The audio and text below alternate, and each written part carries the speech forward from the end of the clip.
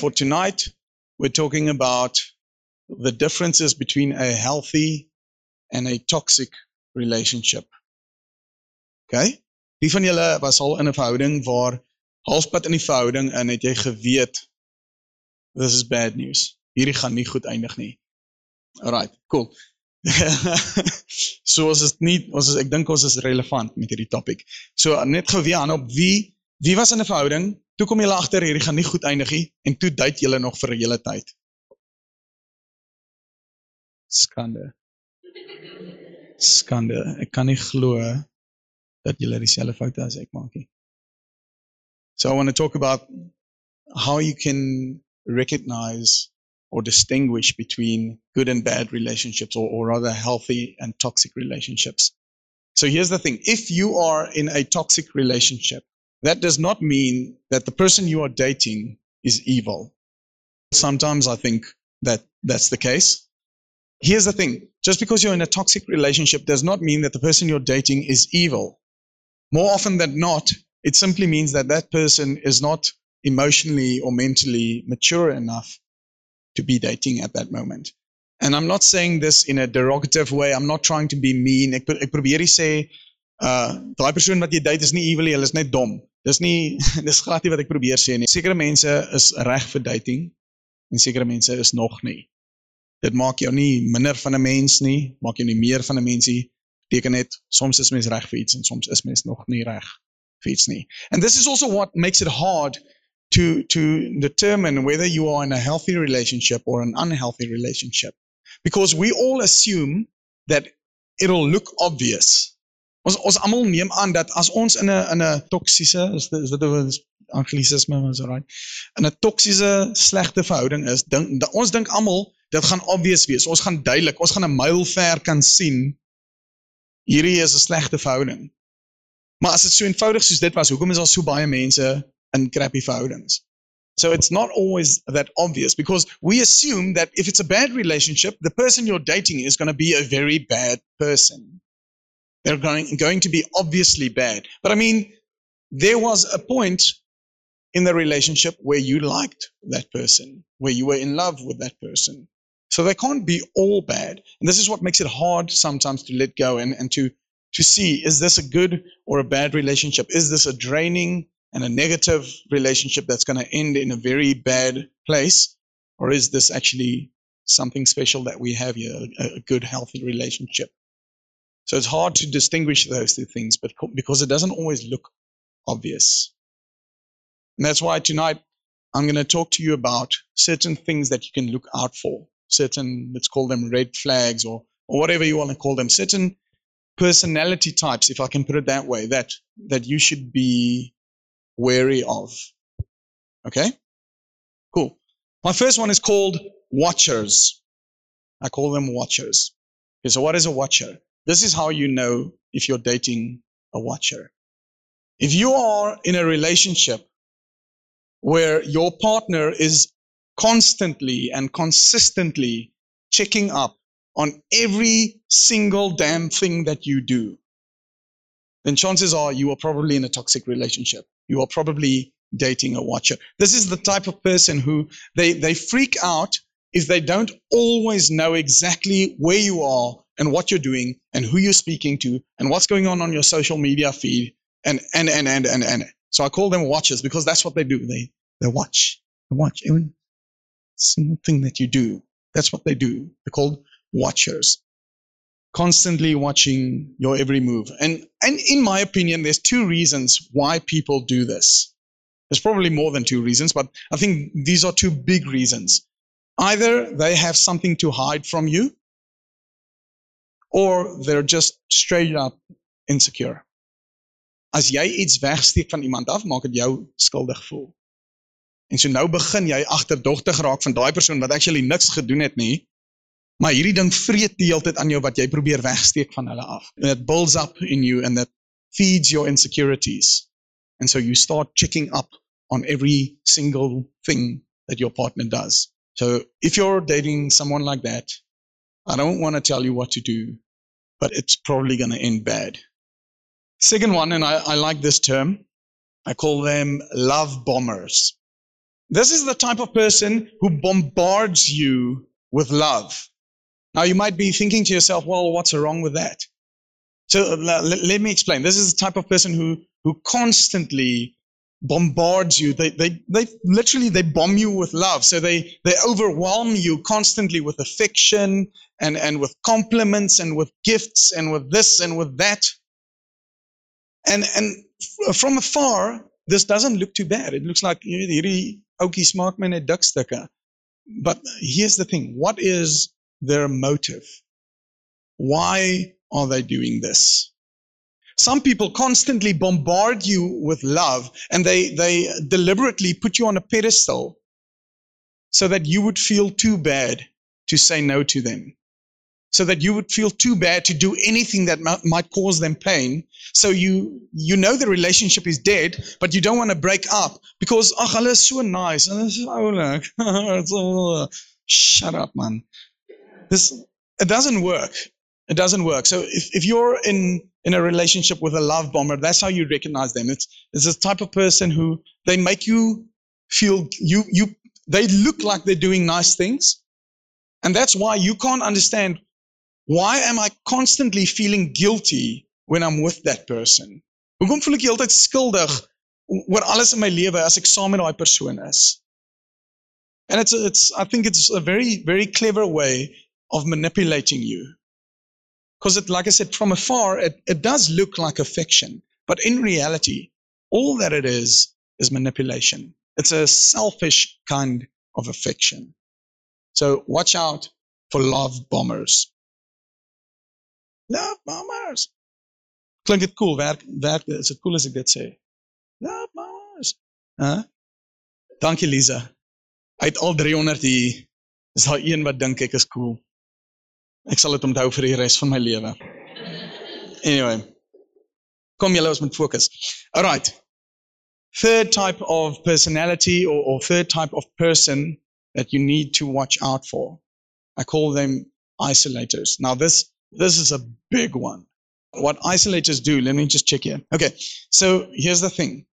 If you regularly feel like you always have to ask for permission to do anything, so jy wil, ek gaan net gou gaan piepie, en dan sal jy so, waartoe gaan jy nou? Hoe lang gaan jy weg wees? Is dit, so dis net nommer 1, dis dit, daar gaan niks, jy beloof. Okay, as ek iets ruik, okay, te ver gevat, never mind. This is how you know you're dating an isolator. You feel like you constantly need their affirmation, you constantly need to ask them for permission to do the stupidest little things. And so this is how isolators work. Here's what they do. If you want to know if you're dating an isolator, listen up. They cause trouble between you and your friends and you and your family. Why? Because at the end of the day, they convince you think this is all your idea. You think you're being very clever. So I don't like hanging out with those friends anymore. I don't like hanging out with my family anymore because they don't approve of this relationship. So I'm not going to hang out with them anymore. And you think this was all your idea, but this is all part of the plan. This is how the isolator operates. And so before you know it, he or she is the only one that you hang out with because now they have you all to themselves. And this is fine, like in the first maybe 2 weeks of the relationship. Man, dan is jy nou gatvol om die hele tyd net hierdie een persoon te sien.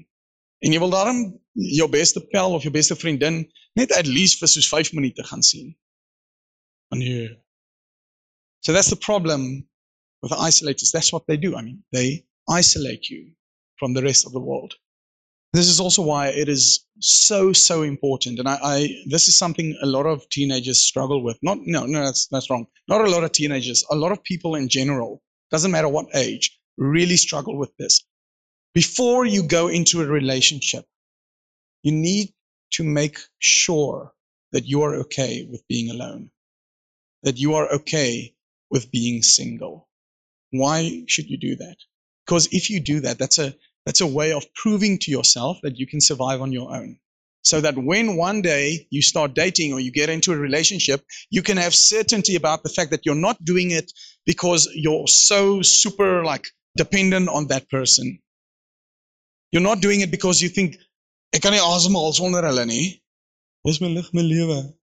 Van die goed wat mense op Facebook sit, nee.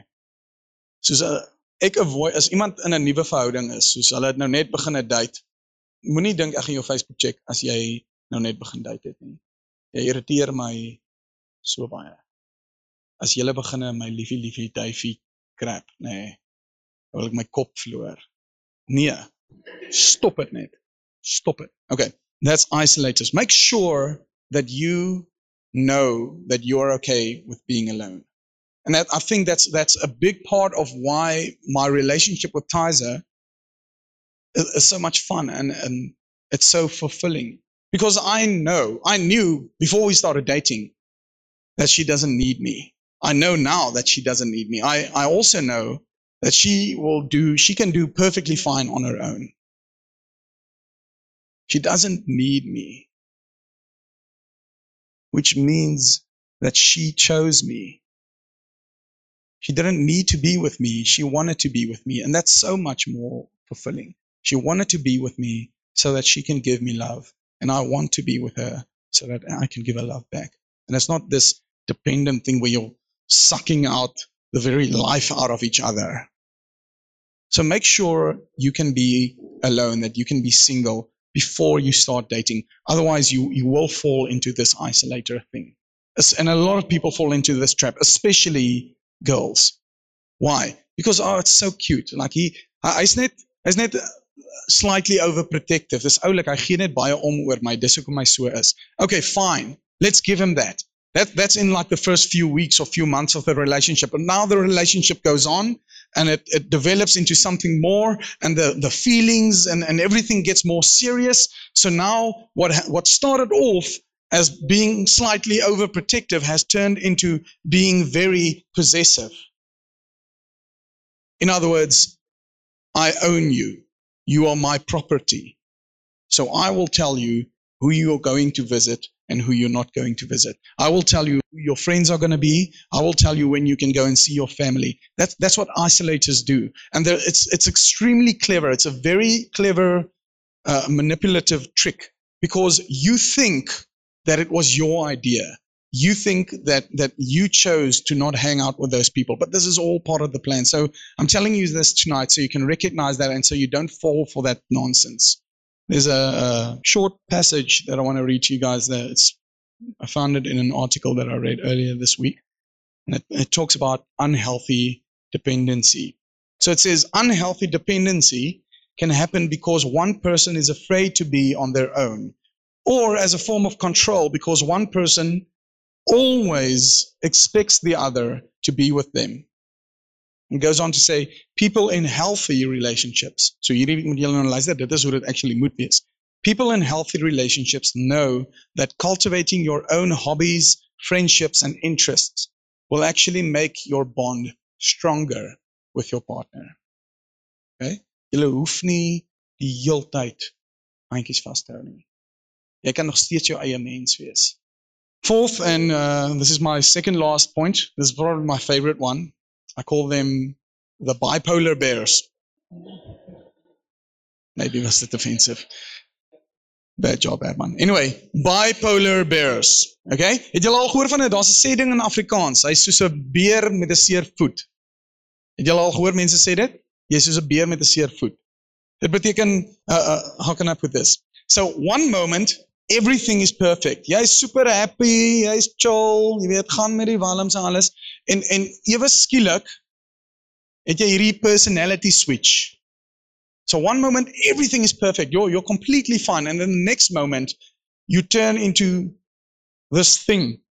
I don't even know what to call it. If that's you, I'm sorry to say, then you fall into this category. You are officially a bipolar bear.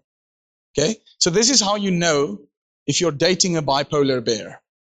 As long as you give them what they want, they are super chill, very easy to get along with, and they're affectionate and they're loving and they treat you well, as long as you give them what they want. So the moment you stop giving them whatever it is that they want, they have this personality shift. And all of a sudden they become extremely, they also call it the hot-cold technique. So all of a sudden you become extremely cold towards that person, and you become distant, you stop spending time with them, you give them the cold shoulder, you frequently give them the silent treatment, and you keep on doing this until the other person finally gives in and once again gives you whatever you want. That's how a bipolar bear operates. Some people call this negative reinforcement. So basically, to be honest, what they are doing is they are treating you like a dog. They're training you like a dog. The dog knows if it does what the owner tells it to do, the dog gets a treat. The dog gets a cookie. So the dog is not doing the owner's bidding for any other reason but to get the cookie. And that's how they train your minds. It's crazy. So you start thinking, here's the thing. Here's the toxic, the real nasty part of the bipolar bear. Subconsciously, in other words, without you realizing it, they train your mind to think that whenever you don't give your partner what they want, you are a bad person. You are the problem in the relationship. And so whenever you give them what they want, you are a good person. But the point is, at the end of the day, they will get what they want. Unless you can recognize what they're doing and get out of there as fast as you can. Last one.